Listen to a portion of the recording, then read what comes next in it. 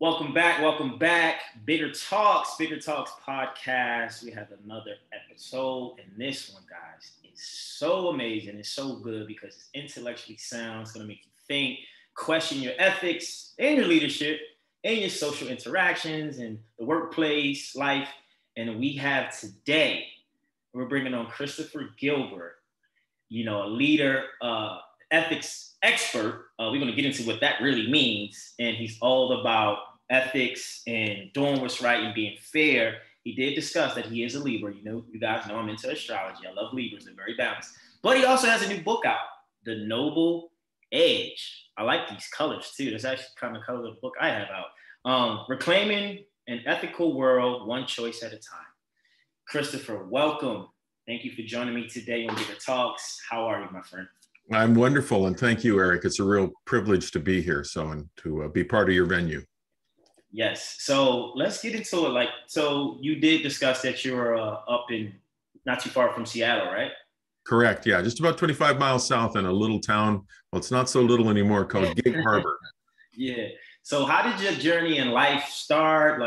Where you from? What did you go to school for? And just give the people just a synopsis of who you are in general.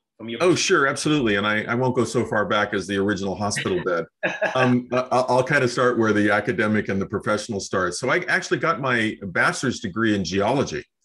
And after that, spent about 3 years in engineering geology, mostly working on the North Slope in Alaska, not looking for oil, but looking for construction materials up there. And I got tired of freezing various appendages off in minus 120-degree wind chill and said, there's got to be a better way. So I went back to school and got my MBA, and that led me to a professor position at Evergreen State College. Then after a few years of that, I actually got involved in an entrepreneurial organization called Cravings, and we raised about $1.5 million in venture capital, which was a lot of money back then. It's a lot of money now, but it was more back then. And we put together this organization, worked for about 5 years at it, was very successful. Then a large company whose oatmeal you eat in the mornings came and spent about a month with us, thinking that they would do a buyout and get us, in fact, out of Washington State and across the country in expansion. They spent that month with us and then left, and they were quiet for about 6 weeks and then sent us a letter that said, we're not going to do this. We're going to stick with frozen meats and frozen foods and do what we do best. And then we discovered about 4 months later that they had opened an identical operation to ours.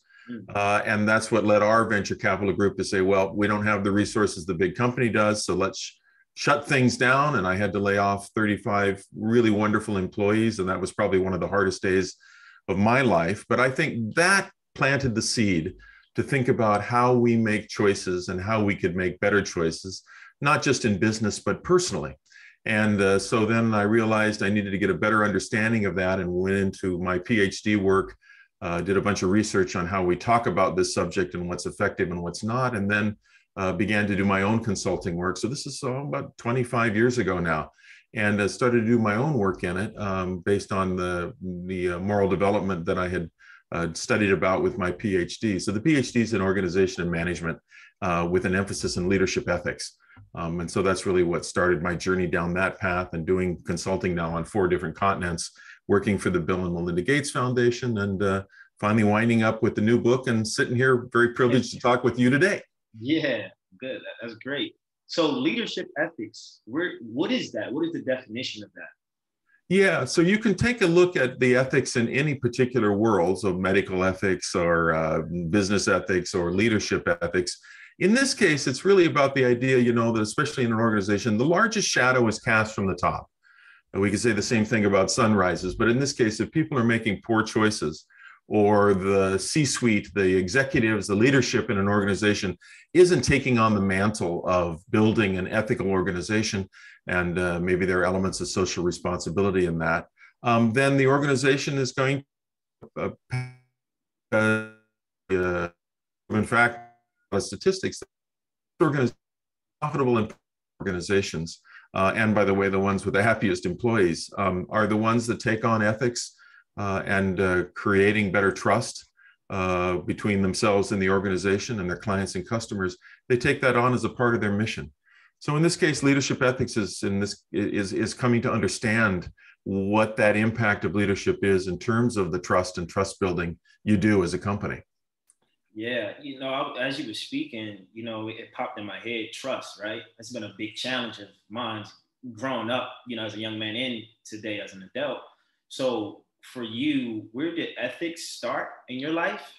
And how does one build trust as an individual?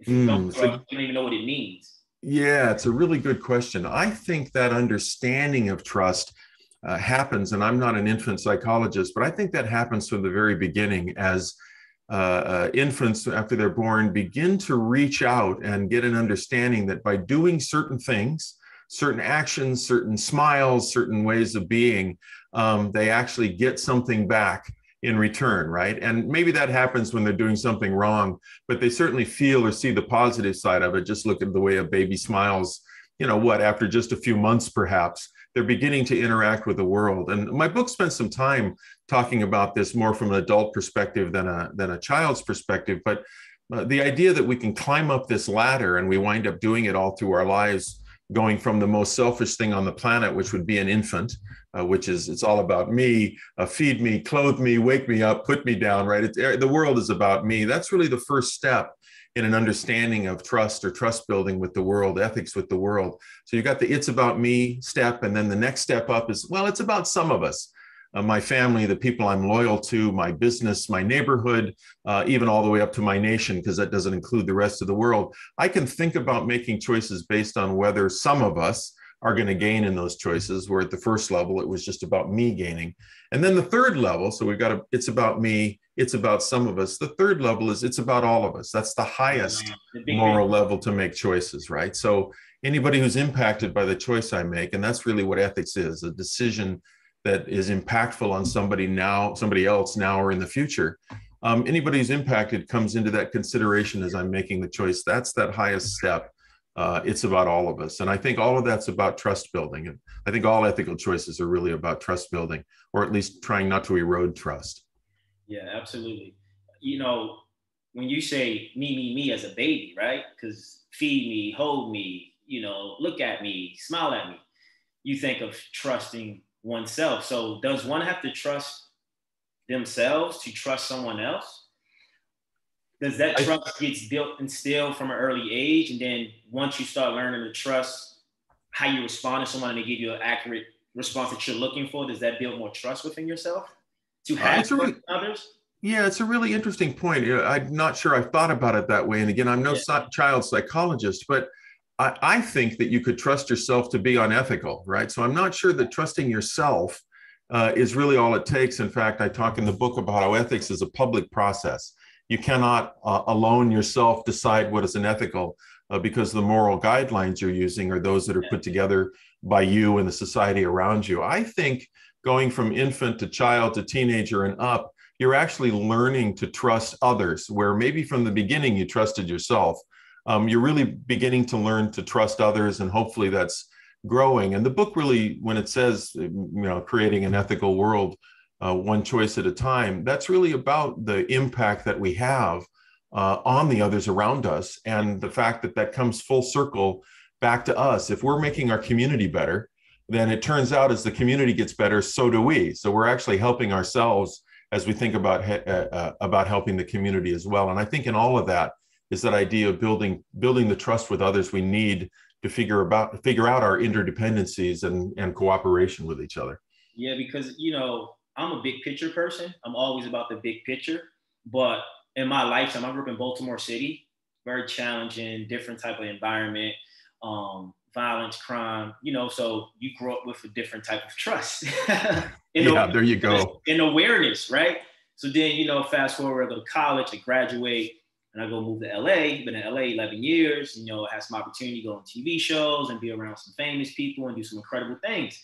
So my surroundings and environment changes, right? So my trust in myself and others have to change.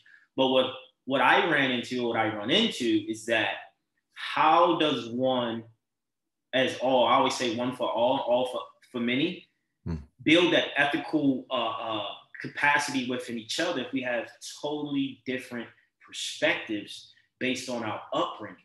So how does, if I come from this background and my ethics is, well, I have to do this, do that, and then you come from this background where what I do is wrong, but to me it's right. How do you make that make sense for someone to say, okay, that's valid? And I was reading a book called Cybernetics, and they were saying that it's not about who's right, it's about what's right. Mm. So can you elaborate on how does one from a different part of life or world or environment experience understand the other person who's different, but also try to build the same ethics where it's not hurting? I don't know if that's possible, but it's something I thought about when I was reading over your notes. I'm like, because I do have different people from all walks of life, where people really here, social and, financial, and it is different, and it is a different experience.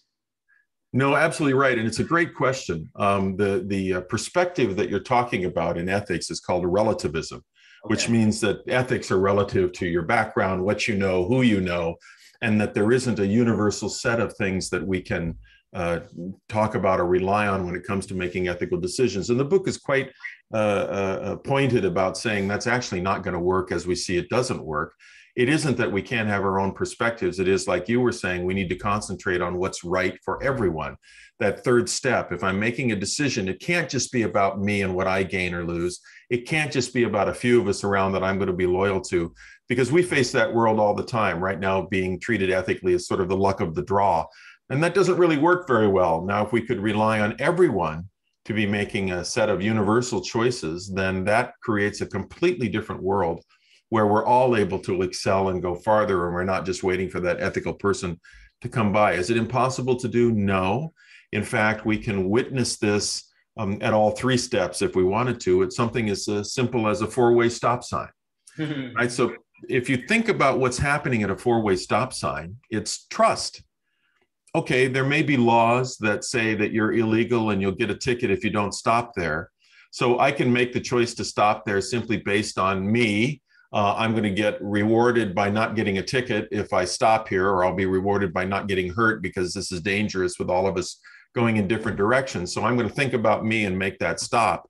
So there you go. I've made a right choice, but it's not always consistently right if I'm only thinking about me. And if I'm demonstrating trust, I can do this at the next level. Well, it's about some of us, those of us that are entering this four-way stop, or those of us who are going just a certain direction at that stop, and we'll work together to go through it the way that we are because there's safety in numbers, whatever that might be. But really what's working at a four-way stop is that universal set of it's about all of us. Yeah. And in fact, an understanding that I have to demonstrate trust, and I need to trust you in stopping there as well. And if we do that, we're both going to achieve something far better than me, let's say, not believing in a four-way stop, stomping on the accelerator and going through it with my eyes closed, hoping that there's no one coming the other way. In fact, in a world where there were people that didn't believe in a four-way stop, there'd still be a number of people in that group that stopped simply because they were worried about self-preservation, and they were affected. And of course, if we are coming to a four-way stop and we're not trusting anybody, we're going to have to sit there until whatever cars are coming from other directions are far enough away that we can stomp through and go through it, because we don't know whether they're believers or not in that four-way stop. So even the world of non-believers, right, those that don't believe in four-way stops, is affected by the other possibility there are non-believers, and we now go to a world that isn't working as well as it could. There's great advantage in understanding the trust that's there. So maybe more to your question, the idea of relativity, my ethics are relative to who I know and what I know. There's still a universal set of virtues. I could say that trust is the same here or in Russia or in Cambodia or in Australia. Same thing with love. Love is the same here or in Cambodia or Australia or Russia. It may take on different forms. Yes. There may be other things around it. So demonstrating that love may be a different thing, but the virtue itself is the same, and it's universal. And that's where you get a universal set of principles that help us all to make the most ethical choices. Yeah, because I believe the intangibles of life is what make us all the same. Love, feelings, emotions, and thinking of it from that perspective, because, in the world we live today of the pandemic, mask, vaccine, all these things, you have a bunch of people who believe one thing versus another. And so I like to come, the Libra in me, you're a Libra, want to balance the scale. Okay, what makes sense for this person might not make sense for that person. Or what makes sense for me might not make sense for you. But what is the, Gary Zukov, he wrote the book, Seed of the Soul, he talks about being a universal human, right? So if I just say, this is my community and this is what I believe, but as a universal human, what do you want to believe for the whole? And so I feel like, in the world, and maybe it starts with education, we're not programmed or conditioned to know how to control our response or ethical thoughts when someone goes against what we believe. So what happens is, like you were saying, people make decisions, right, when they feel that person is wrong or they're offended. And so now there's more of pushing each other down, and there's no love, there's hate. And so is it possible? I mean, of course it is, but maybe you don't know this answer, but for us as a whole to kind of just accept each other as we are, despite what we believe, think, and feel, even if it's different, because I can't make you believe what I believe because these are my experiences and you don't believe them, but I can accept what you believe and try to get to understand your perspective to maybe change my opinion about it. But I think we're in the world of the media, everyone is attacking each other, right? And there's no balance. There's no, in some sense. So how do we get on that ethical pattern of coming to the table and say, listen, you want to be heard, speak your point. How can I listen without reacting with a negative or emotional response that's going to hinder or hurt you, but have compassion for what you believe, even if I don't agree, but understand, like, I respect that because that makes sense based on your experience. It's a great question. I'm so glad you asked, because really that's the point of the book, is to create a conversation and provide a set of tools that are for exactly what you're speaking about. How in the world can we bring these diverse opinions, the diverse education, the diverse spiritualities of the world together, and recognize a better truth than we have now, where everybody gets to do things separately, and that leads not to greater unity, but to greater divisions. In my faith, which is the Baha'i faith, there's a saying, we're all leaves on the same tree. So the idea that we can somehow cut off a branch or take these leaves off the tree or do something with the roots and it doesn't hurt us as well is ridiculous. And so, in fact, the best growth of that tree occurs because we're all looking at the problems that we face together. And by the way, we see these problems getting larger and larger, and there needing to be more global cooperation to take care of them. You think of something like climate change, or even COVID is a great example. They don't need a passport and a visa to cross borders. They just simply, the climate changes and the disease happens, it crosses borders with complete transparency, because to it, there are no borders. The borders, in a sense, are in our heads. And so the real immigration problem that we have is something like climate change or COVID, crossing those borders without being able to do anything about it. And the solution to the problem is also, by its very nature, universal. We can't take care of climate change in the United States. We're 1% of the world, or pollution in the seas, or pollution in the air, or denuding of natural resources. We have to look at this as a global problem, because that's exactly what it is. And while we seem pretty pessimistic about taking care of that problem now, in the end, the only way it'll get taken care of is by us coming together interdependently to do it. In fact, that issue of global climate change, or the issue of COVID, really is in some way providing us platforms or supports on which to begin to think about more of a global village perspective. It's about all of us, not just about some of us here in the United States, or me and what I have or don't have. It's about all of us coming together to solve that problem. I'm sorry we had to have a problem to think about coming together, but the only way it'll get solved is if we all come together to do it. And nationalism or national sovereignty falls by the wayside. Economically, it certainly fell by the wayside long ago, where we are a global economy. We see that happening. China has a problem with one of their companies that's worth billions or trillions, or billions rather. And all of a sudden our stock market falls 400 or 600 or 800 points. We are a global economy where we can begin to what unity. not only problems, so advancing us into arenas that we may not have had a chance to do before, the better off we're going to be. And part of the solution is education. Part of the solution is healing our families. Once our families are more healed, then that actually begins to build the trust, not only in the families, but in the community, that begins to seep out. So we have to really look at this, like you said, in a systems thinking sort of way. That came out of biology. It basically says, if I contribute negatively to the system that I'm in, I'll eventually kill myself off. Like cancer, in a sense, right? Cancer doesn't come in and do things positive to the body so it survives. Cancer actually comes into the body and kills off the very system it needs in order to survive, right? So it's this really silly closed loop. Dying within yourself. Exactly. And that's why the book talks about this twofold moral purpose. Where we're helping others, we're actually helping ourselves. Where we're building community, we're actually building a better world for ourselves. And that twofold moral purpose is really one of the main objectives to think about reclaiming an ethical world by the choices that we make. Yeah, and it's vital, because I always say the more we give, the better we live. But coming from my background and what I believe, like I always said, the big picture. But how does one who has the ethics of being a giver, like myself, how do I, as an individual, better understand ethically being a receiver, right? Because I know as a giver, if I give, I'm not only helping myself, I'm helping someone else. But I think a disconnect sometimes based on my upbringing, I don't know how to receive the way I give. So what type of ethics do I need to establish or have to kind of make it all make sense, right? Because I can't just be giving and not receiving. It's like I'm stopping the circulation, the law of circulating, right? Because when it comes to me, I'm like, oh, but when I want to give it, it's like, how do I make that balance in a natural way or subconsciously where I'm okay with receiving? And it's not, because growing up, it was like negative in my mind to receive, because I didn't want someone to feel like they had one up over me, or, just sabotaging myself before my limiting beliefs on it. That it's not really real. It's just something I created based on experience.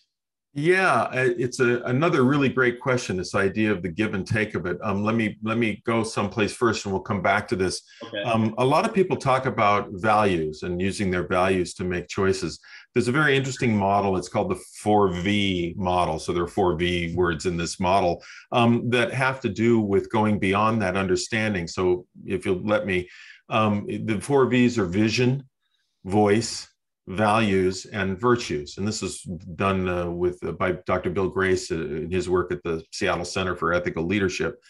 And so a vision is understanding something different in the future than exists now. For a business, it's having an idea and trying to figure out how to market and become successful with it. For any of us, it's the idea that there, in this case, might be a better world out there. And I can see that better world. There's a vision of it. Let me drive a stake in the ground and work towards that. And I can probably get others to think about that vision as well. We know there are powerful speakers and leaders that actually are trying to help us go toward a better vision of the world now. The next V is voice.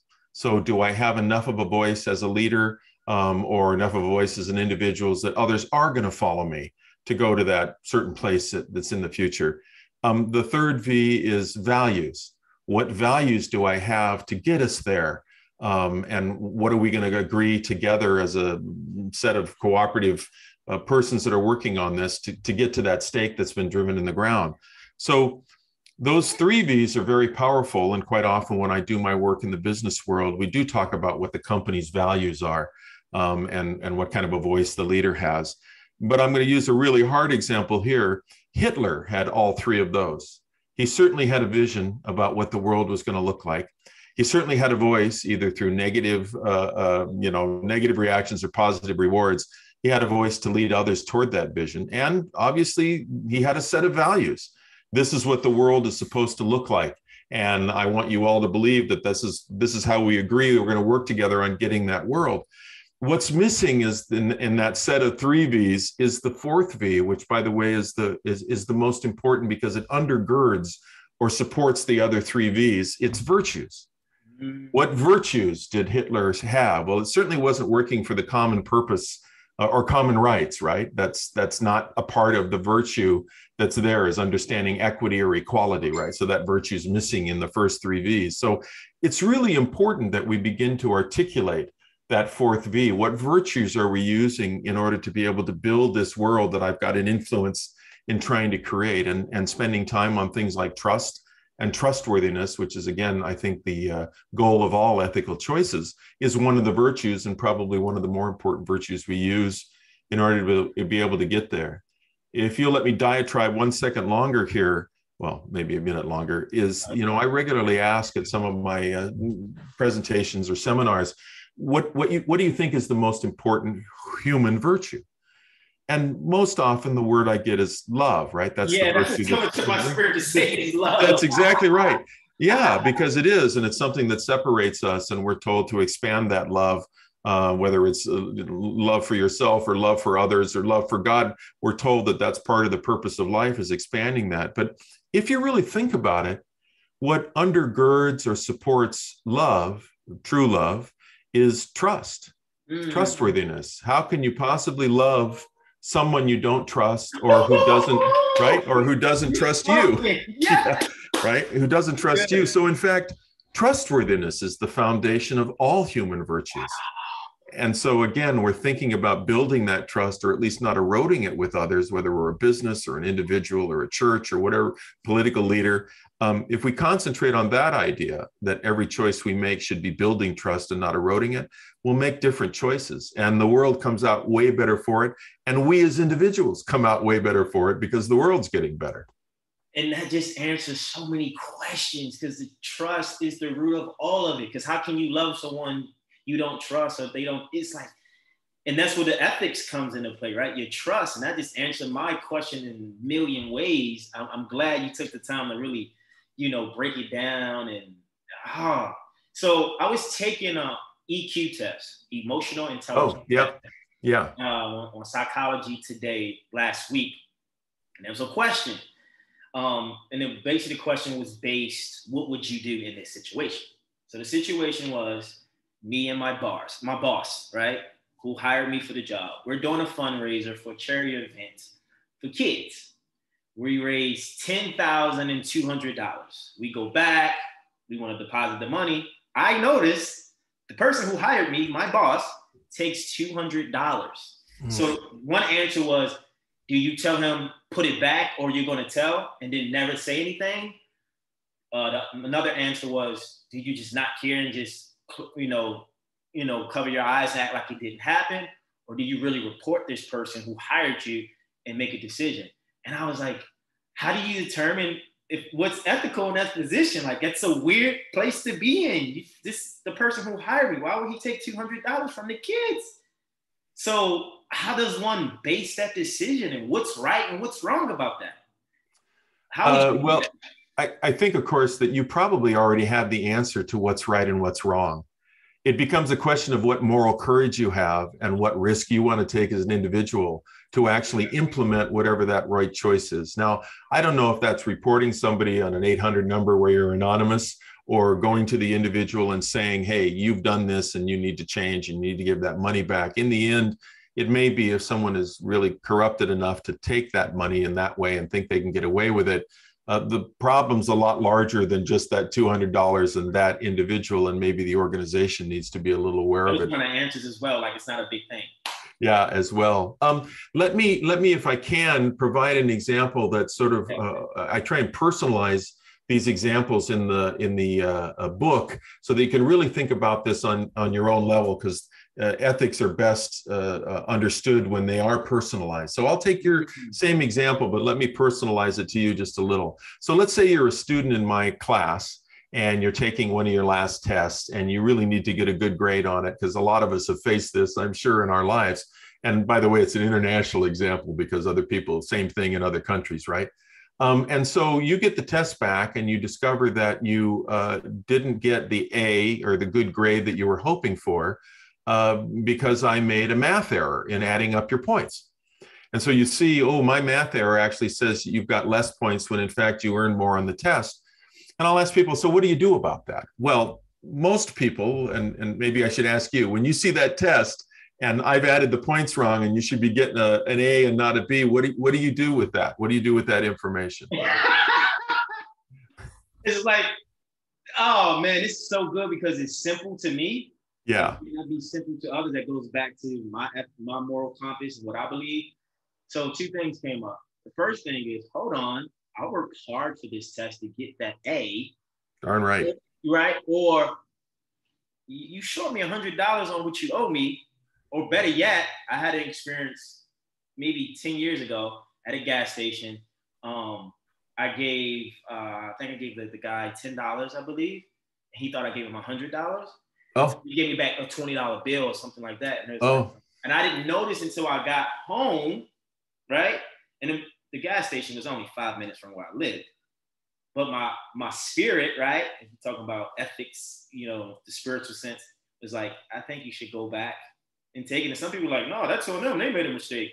That's the universe rewarding you, right? Take the money. But, and I guess this can kind of transition to like the spiritual side of ethics. I took the money back because it felt just internally like I trusted myself, my gut, my spirit, my, intuition. I know I didn't give him a $100 bill. I'm giving him $20 back. So in that case, yeah, I would say, teach, stop. Like, hold on. Like, I got an A. What's going on? Yeah, just you would take that understanding of what happened. Like, is it not what I thought it was? I would kind of get more information to understand why did you miss something? Yeah. And if I added the points wrong, why wouldn't you take that test back and go, hey, you added these points and you came up with 80 instead of 90. So I've actually got an A, right? So it's fairly simple because it's the truth. And if the teacher's ethical, they're not going to punish you for coming in and saying that they made a mistake. You'll get the grade that you deserve. Yeah. But let me turn this around a little bit, because I think this is where it does begin to personalize things. And you stated in your example, you took the money back. So good for you. That was the right thing to do. And I think you knew that inside, right? It was the right thing to do. Although I can come up with all kinds of rationale that keeping the money is karma. Hey, what goes around comes around. Hey, I need it right now to pay the rent. And so God has provided. Yes. You can rationalize it any number of ways. But let me go back to the test. So let's say you get that test back from me and you actually got the 90 points or the A that you were hoping for. But as you look at the test, you realize that you have the A or 90 points because I added the points wrong and gave you 10 more points than you actually deserved. So you really actually got an 80, but because I added the points wrong and you got a 90 and I recorded that grade, now you've got the score you wanted, an A, but you got it because I missed the points on it, just like the earlier example. And I'm not going to ask you directly, okay, now what are you going to do? I am going to say that at least most of us are going to go through some kind of a check or a rationale about keeping those extra points. Who's going to know? This isn't going to hurt anybody. I'm sure the teacher doesn't know. I need an A to get into that other school I wanted to get into. I'm trying to get a scholarship. You can rationalize keeping those points. The real bottom line here is when we can play around with the truth. In the case of the points being on my side, I want to get my points and I'm going to show you made a mistake and that's why I got a lower grade. That's on my side. I'm going to go show the teacher immediately. There's no debate about that.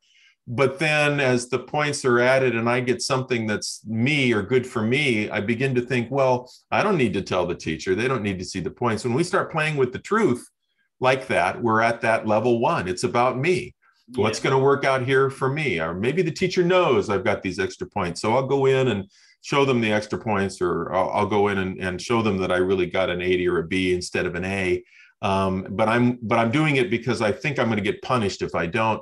That's still, it's about me, right? Not the whole idea of trust and trustworthiness or truth. So you can make good choices or ethical choices at the lower levels, like it's about me. I'm not sure where you were, and you'd have to examine it yourself and thinking about, well, it's not just about me or some of us, it's about all of us. And this is the way I'd want to be treated. If I let a friend borrow $100 and they only gave me 80 back, I would go after them and say, wait a minute, this isn't right. We need to talk about getting even again here on the scheme of things. If we can personalize these choices and think about them at a higher level, we'll actually wind up making better choices more consistently. Yeah, and I think, to piggyback off of that, it comes down to me because, let's be clear, we all at some point in our life bend the rules, right? So then the question becomes, because if that was me in that situation and you gave me 10 extra points, I would be full of gratitude. You know what I mean? Thankful, like, thank you.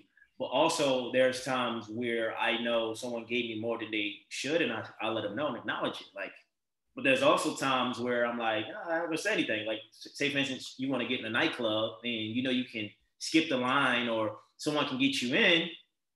You're not going to worry about like, was that ethical to get in the line? So I think the question for me next is like, what determines if something is ethical or not? Like, where does that? Who determines that? Is it your intuition? Does it come down to the me, ego? Does it come to the big picture, or is it just analysis based on survival or what makes sense for you in a moment? Like, how do you base? That's like if you're my friend and I have an event, I'm not gonna let you stand in the line. I don't care who they know you as. Christopher, let's go. Is that ethical? Well, we can spin that a bunch of ways and say, but that's my friend. This is my event. You know, so that's why I was like, how do we determine what's ethical as an individual?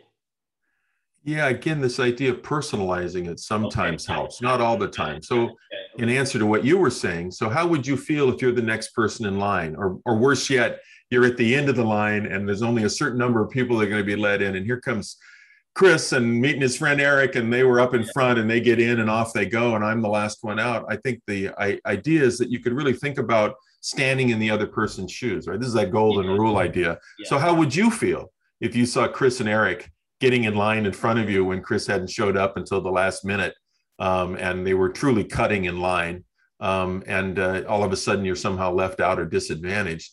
My guess is you don't have a good feeling about that because you stood in the shoes of the other person. And I think this is really one of the keys is that idea of empathy, really truly understanding what it means to the other person, because that gets us out of it's about me and begins to get us into the next level or levels about thinking like the other person in terms of the impact your action's going to have. Yeah. It's hard to do.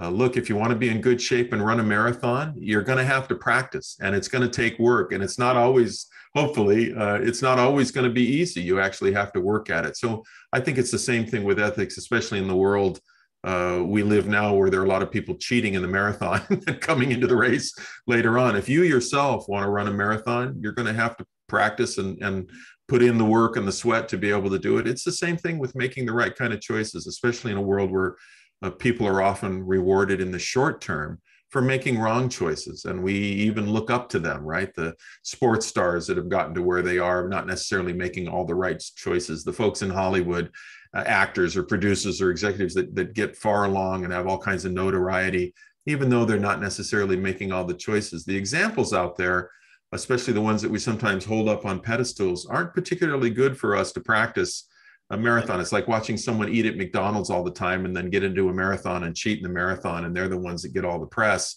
while we're the ones that had to do all the hard work. I think it comes to an understanding that in the end, the whole world gets better because of the choices, the better choices that we make as individuals, and that's going to make our world better. And it's an awful hard thing to see sometimes, but if you begin to practice it, or you know this idea of the stair steps, and you can at least evaluate your choices afterwards, like, well, why wasn't I standing at the third step? It's about all of us when I made that decision to do X, Y, or Z. It at least begins to get us out of the philosophical and iffy and gray world that ethics seem to be in now, to a place that is more universal and is based on virtues, right? Not virtues ethics, but it's based on virtues and making sure that we're building trust and not eroding trust with the choices that we make. Yeah, and it's, you know, it's interesting because I've lived that my entire life.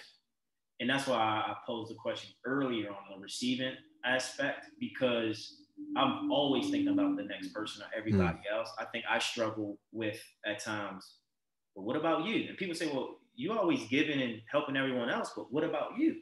And I'm so good at thinking for everybody else and making sure they're okay and put my foot in their shoes and say, well, how would they feel?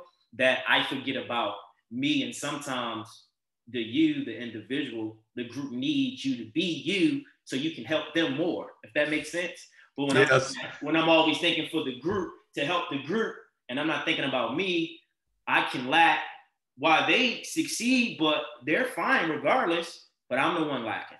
So it's like the economy, and it's just interesting because it's like, for me, it's the opposite, where a lot of people know how to receive and be okay with it, where me sometimes it's a block, or like, what are you afraid of, or what are you not trusting?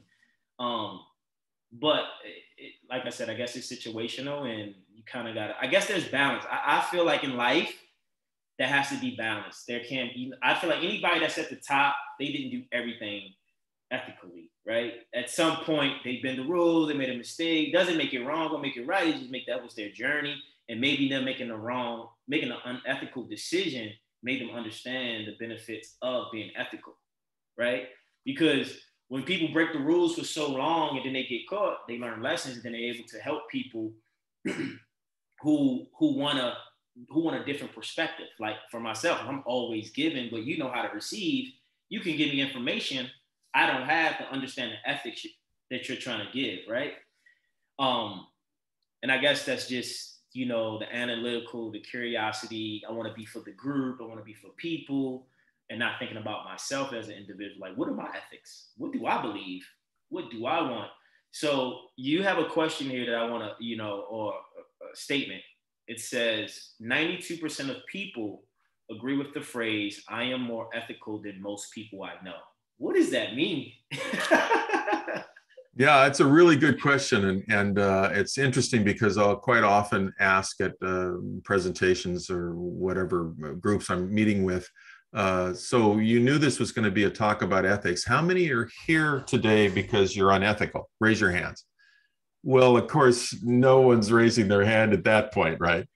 And so I say, yeah, that's right, because we all live by the highest standards. I said, how many people here are glad that the person on their right, on their left, in front of them, or behind them is in the seats today? And of course, that's when the hands go up, right? And I say, yeah, of course, because we're much more worried about everybody else than we are about ourselves. It's really a different set of lenses that we use to judge ourselves versus judging others. In my classrooms and even in the corporate training rooms that I do, I've come to call this the ethics out of body experience, where somehow or other we read about or we see those awful and terrible, heinous decisions made by high profile people in the news or on social media. And we say to ourselves, well, of course, I would never, ever make a choice that way myself. Because I have those ethics, all while we're fudging on our taxes, cutting people off on the freeway, secondhand smoking, downloading illegal software, right? And I realized that this was happening in my classrooms first, and that's not against people, because I'm sure I was there as well. I realized that we needed to have that different conversation so that we could somehow clean off the lenses that we were using to judge others and use the same ones to judge ourselves, so that we weren't thinking, oh, well, it's bad decisions are all about the big people that make terrible choices. No, really, I think America's moral compass is off because that's the way we think. America's moral compass is off because we're not thinking about the small choices that we make every day, all of us, and step up and down that moral ladder. I'm not saying everybody makes bad ethical choices all the time. I'm just saying that every day we face situations where we'll do a little bit of a compromise and come down, pull into a parking lot. At Christmas time, the only place is a handicap parking stall, so I'm going to go ahead and park there. It'll just be a few minutes, right? Yeah. Without thinking about the other person, right? We make these kinds of choices, maybe not that specific one, all the time. And we're not thinking about others as we make them. And that's what puts them on that ethical radar screen, where cutting someone off on a freeway, we don't think about that as an ethical choice, but it is, right? Because it actually has perhaps a negative impact on someone else. And we've got our own reasons for doing it. We'll rationalize it just fine. Well, that's what happens when the high profile people make ethical choices. Let's talk about in the business world. No one walks into a corporate boardroom and says to the members of the board, okay, everybody who's up for screwing the consumer and making lots of money and getting away with it, please raise your hand. It doesn't happen that way. It happens the same way that we make a choice. We don't even really think about the ethics of it, but we rationalize that the outcome is going to be good, either for us, some of us here in the company, or the nation, because we're a powerful engine of the economy, without thinking about but what is the real impact, and what if this were being done to me? How would I feel about that? So the book is really about trying to get people grounded in that idea and providing examples and tools. I think, that are fairly easy to use. At least that's what all the reviews are saying. Yeah. To think about our choices in a different way and make better ones. But it does take practice. Yeah, it takes practice. It takes time. Also, it takes awareness because I've done all that. You know, cut someone off. You didn't mean to. He's like, get it over. My exit is here. Or pull into a handicap. I've done it. I've been there. And I think for me, growing up and as I got older, I wanted to be this perfectionist, right? So I want to do everything right. I want to be the honest person. I'm gonna tell the truth. I want to, and I realized it's great, right? But it also can be a downfall because sometimes people don't want the truth, right? Or they don't know how to handle it. They don't know how to deal with it. Or sometimes you got to take a chance to see if you advance and make a decision that goes against what the collective thinks, because if you don't really feel that, like go back to the spirit, should a person jeopardize what their gut says for the big picture, for the whole, if they don't feel it? Like how does one make a decision when they know deep down they don't feel it, even if it's logically it makes sense, it's practical, why not? And Right. and you feel like, well, I just don't feel like, is it wrong that I feel this way and I'm not making that decision? Or how do you label that, thing or person? Are they wrong? Are they ethical? Or is it all subjective? Far be it from me to judge on some moral high ground. I always tell people that just because I've got a doctorate in ethics doesn't necessarily make me any more or less moral than anybody else out in the world. I think I just have a framework now to think about my choices. And as long as other people are saying I want to be more tomorrow than I am today, then I think I'm in the same category, right? Because that's really the way that I think about it. And again, I think part of the thing here is I call them the ethical acid test, the EAT, EAT, the ethical acid test, the questions that you can ask yourself when you're making a choice that might help you make a better ethical choice if it's really foggy for you. And some of them are, okay, what if this were being done to me? How would I feel? Is this the right thing? I'm okay with it. Might be, okay, if this appeared on tomorrow's front page of the New York Times or in social media on CNN tonight, is that a good thing? Do I want people to know about this, or do I want to keep this hidden? Yeah. If I want to keep it hidden, then there's probably an ethical question mark to what it is that you're doing, or what it is you think about doing. So they're very, very simple tools that we can use if we remember that there are tools there to use. And again, I think this gets out of, there are a lot of people that believe that ethics are iffy, that are gray. Somehow I think we've gotten into this pattern of thinking that understanding ethics, that's really for the people who have great education or the great thinkers or the religious leaders. They understand. And the book is going to say, no, absolutely not. We all have the power to think about this in the right sort of way. And thinking that ethics are gray or iffy is like using the statement sort of pregnant. Yeah. Or I sort of voted, or I'm sort of human. We all know you did or you did not, you are or you are not, because ethics are really there to tell us what's right and what's wrong. And if we can get out of this thinking that it's meant to be for the great philosophers and each of us has the power, and again, using some pretty simple tools to make the right kinds of choices, then that's actually going to help us make better decisions, because really ethics are there to tell us right from wrong. Now, don't get me wrong. There are situations which makes it very difficult to make an ethical choice. Sometimes the cost is so high, it's impossible to make the right ethical choice, because the cost is really going to be much higher than the outcomes if I go another way. But that doesn't excuse us from helping change the system so that our children or our grandchildren or the other people around us don't face the same terrible choice that must be made that isn't completely ethical, right? So there's a certain amount of responsibility we have, especially as we make less than ethical choices, because the cost of the system is too high to do it.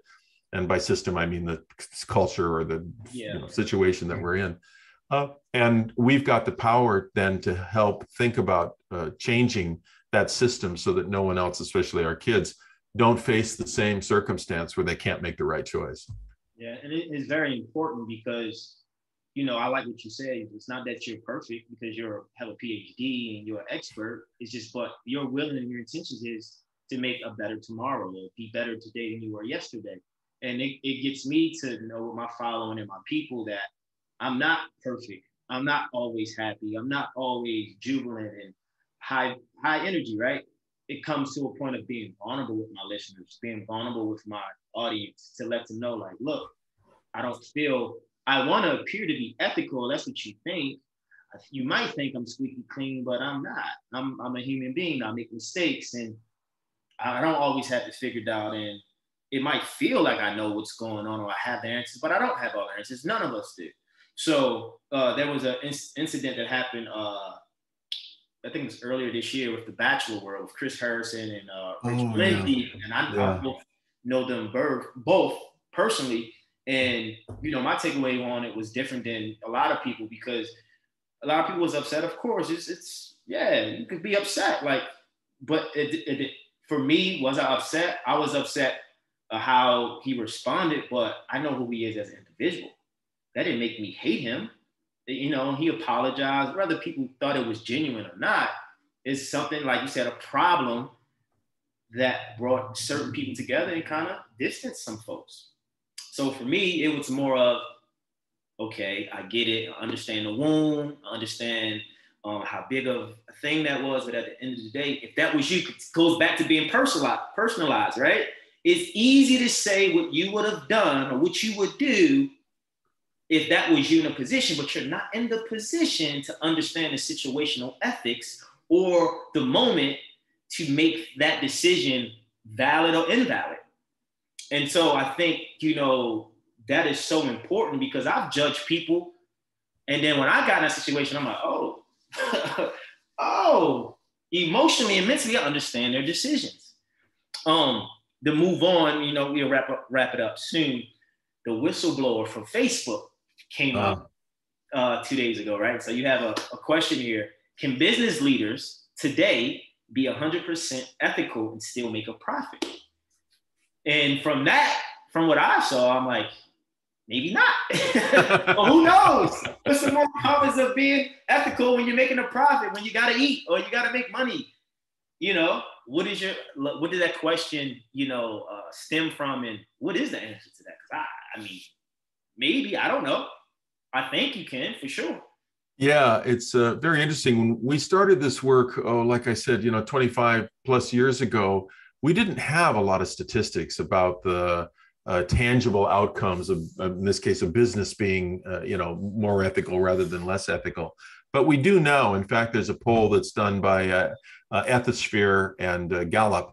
I don't know if it's done every year. It might be every couple of years, that talk about the differences inside the work of companies that rank in the top 100 most ethical companies versus the companies that rank in the bottom 100. And the statistics are quite astounding. For instance, productivity, which of course is a measure of profitability, there's a 21% increase in employees' productivity in the companies that are in the top 100 versus the bottom 100. There's a 27% increase in profitability in the companies that rank in the top 100 versus the bottom 100. There's a 37% decrease in employee absenteeism between the companies that rank in the top 100 and the companies that rank in the bottom 100. There's all kinds of evidence that demonstrates for companies that take on being ethical, building trust, maybe issues of social responsibility or working on climate change or resource issues, there's a great deal of profitability, right? I mean, we're talking 27% more profitability in companies that choose the high road over companies that choose the low road. So the stats tell us that not only is it useful in doing it and it creates a much better atmosphere, but in fact, you wind up being more profitable as a company that takes that mantle on of building trust, whether it's inside the organization or out towards community clients and customers. So it's pretty clear for those companies. And I think as we see more and more companies doing this and doing social responsibility issues or taking on climate change and resources, very interesting, for instance, as in an industry, the American car manufacturing industry is changing its plants over to electric cars right now. And that's not because laws necessarily change. It's much more about demand changing and us saying, this is what we want, and them seeing profitability in it. But bottom line is there's a shift in the way that they're looking at the environment and the vehicles that producing that would have been deadly to them as organizations 20 years ago. Yeah. So we know these advances are happening, and that's one of the reasons, by the way, why I'm very optimistic, not pessimistic, despite all the things that I see in my world, but I'm very optimistic about the things that are happening, because there are more people of greater diverse backgrounds now asking the right questions and saying they're concerned and acting on those concerns in a deeper way than we did before. So even though that's come out of some pretty perilous stuff, especially over the last few years, it's going the right direction. Yeah. And I think that kind of activity, that kind of reaction, that kind of proactivity, very, very important to getting us towards that world where it's about building trust. Yeah, trust has been big in this episode and this conversation. Before we finish, just want to feed off of that answer. It was really great how you answered it. So does that, what's the terminology I want to use? Is that way of thinking or being, does that apply for the individual? Because for a person like myself who is socially aware, emotionally aware, right? Have a lot of information and awareness, I find myself at times always taking the high road, right? Because I'm aware, or I can see things that others can't see, what makes me more responsible. Doesn't matter the age or class or whatever, you know. What does it get to a point where like that's how you evolve more in life? Because there are moments where I'm like, all right, man, you know, like I can't keep taking the high road, man. Like you gotta know that you messing up. You know, like there has to be some balance. So I'm just curious from your analysis or research, is there something that says like, yeah, the more high road you take, the better things will be, even if it feels like it's not. But it is hard when you know someone is doing something they shouldn't be doing. But you know they can't see what they're doing, but you take the high road because you're like, you don't really know, but it still has an impact on you mentally, emotionally. What does a person do? Do you just always take the high road? What would you do, or what would you say? Yeah, you've talked throughout this interview about having some real capacities, and you mentioned they come from family. You mentioned they just come from your life or who you are as an individual. Yeah. Some real capacities to make that choice. So in a sense, I shouldn't say it's easier, but utilizing those capacities, taking the high road isn't as difficult for you as it might be. And I shouldn't speak for you, but right. In my research, not as difficult as for those people that don't have or want to recognize those capacities with themselves. They aren't thinking about being more tomorrow than they are today. In fact, they sort of look at the greater yesteryear as where we need to go. And nationalism is a great example of this, right? Oh yeah, we need to make ourselves greater again. Well, unfortunately, that doesn't work. And we've had, 400 years of working on that premise that if America's great, the world's great. It's too late. We're all transparent. The borders are transparent to things. It's about making the world great by doing the things that make us great, not just the things that make us great. So in some regard, the answer to your question is we're always supposed to take the high road, but this is not a perfect world, and we're not meant to be perfect individuals here. The earth doesn't work like that. I think we're here, as my faith talks about and many other faiths talk about, to grow the spiritual eyes and arms and limbs that we need for the next world that is perfect. And so part of that is the growth that you face. And I would say by your example, by this very podcast, you're actually creating an opportunity for people to think about their better angels. Yeah. Whether it's just simply about this book and this interview, but more importantly, it's about, hey, maybe I'm going to hesitate to do that cutting off today that I always do every day because I'm recognizing an impact that's different. If we can just think about our ethical choices and it's about me, it's about some of us, and at the highest level, it's about all of us, we actually start making better choices. That's what my research really demonstrated in the PhD that I was doing. You've been intentional about the choices you're making and how it's affecting someone else. Last question. On a scale from 1 to 10, it's no judgment, just be honest. How ethical do you think you are? Is 10 high or low? 10 is high. Yeah, you know what? I said at the beginning of this that ethics are meant to be a public process, and that I can't alone myself decide what's ethical and what's not. I think my guess is that once I pass away, I'll have a chance to really see or know Yeah. how ethical I was. Like I said, I'd like to believe that I've got a few tools that I've recognized or researched that are very effective for me to think about not only making a better choice, but maybe more importantly, if I don't make the best choice, thinking about what stopped me. Why didn't I make a better choice in that regard? What was there? What were the excuses or the rationales I used? And I think in that regard, it isn't that I'm more or less ethical than anybody else out there. It really is this idea of having something really simple rather than philosophical and iffy and deep, something very simple to think about making choices where I am standing in others' shoes. And it's a very effective way to think about making better choices. So I'm hopeful I'm making better choices today than I was yesterday in using that tool and others.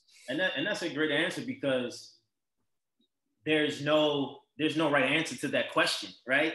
But there's only the answer you believe, and the way you put it, it's like I'm using that as a tool in my life to live a better life. And hopefully that will carry on with my legacy, my family, and whoever I'm connected to, that know that I am, as an individual, try my best to be ethical, but also think about other people before myself. And there might be some bumps in the road, but I did my best. And I think that's what it's about, being a universal human being, authentic human being. Just saying, you know what? I did what I thought I should have done in that moment. That was my ethics at the moment, because your ethics, I feel like, change as you age because you get new information and new experiences. But I just think this is a great topic and conversation that people are really going to take in. Christopher, I just want to say thank you for being here once again. People, The Noble Edge, get the book. It's out. Come on. Leadership expert, Christopher Gilbert, PhD. Let's go. Is there anything you want to say or leave with the people before we get off of here? Any motivation, inspiration? How can we find you?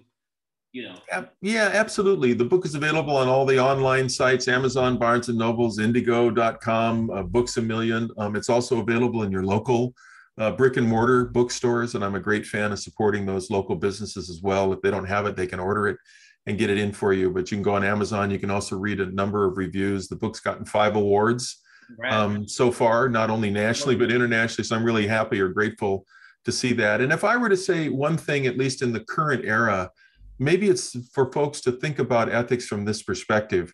You know, ethics is not an exercise of our rights. It's an exercise of our virtues. So it's great to stand on this idea that we've got rights and principles, and I'm not going to do this, or I'm going to do this based on that. Maybe we can begin to think more about what virtues are we exercising, not just for ourselves or a few of us that believe in the same thing, but for all of us. What virtues are we exercising when we make the choices that we do? If it's about building trust and not eroding it, we're probably in pretty good ethical stead. Trust it is. Well, I trust you today, and thank you for the information, and thank you for the time and the energy, and this was an ethical conversation. Well, thank you so much. I really appreciate it. It's a real privilege. Yeah. And again, I'll say that this podcast, I think, is an example of you wanting to get others exposed to information that's really important to living a better life with each other. So thank you. The noble age, you got to be noble and ethical, you know? There you go. There you go. Christopher Gilbert. So thanks again. Thank you. And we're done here. You're very welcome. Thank you. Yes.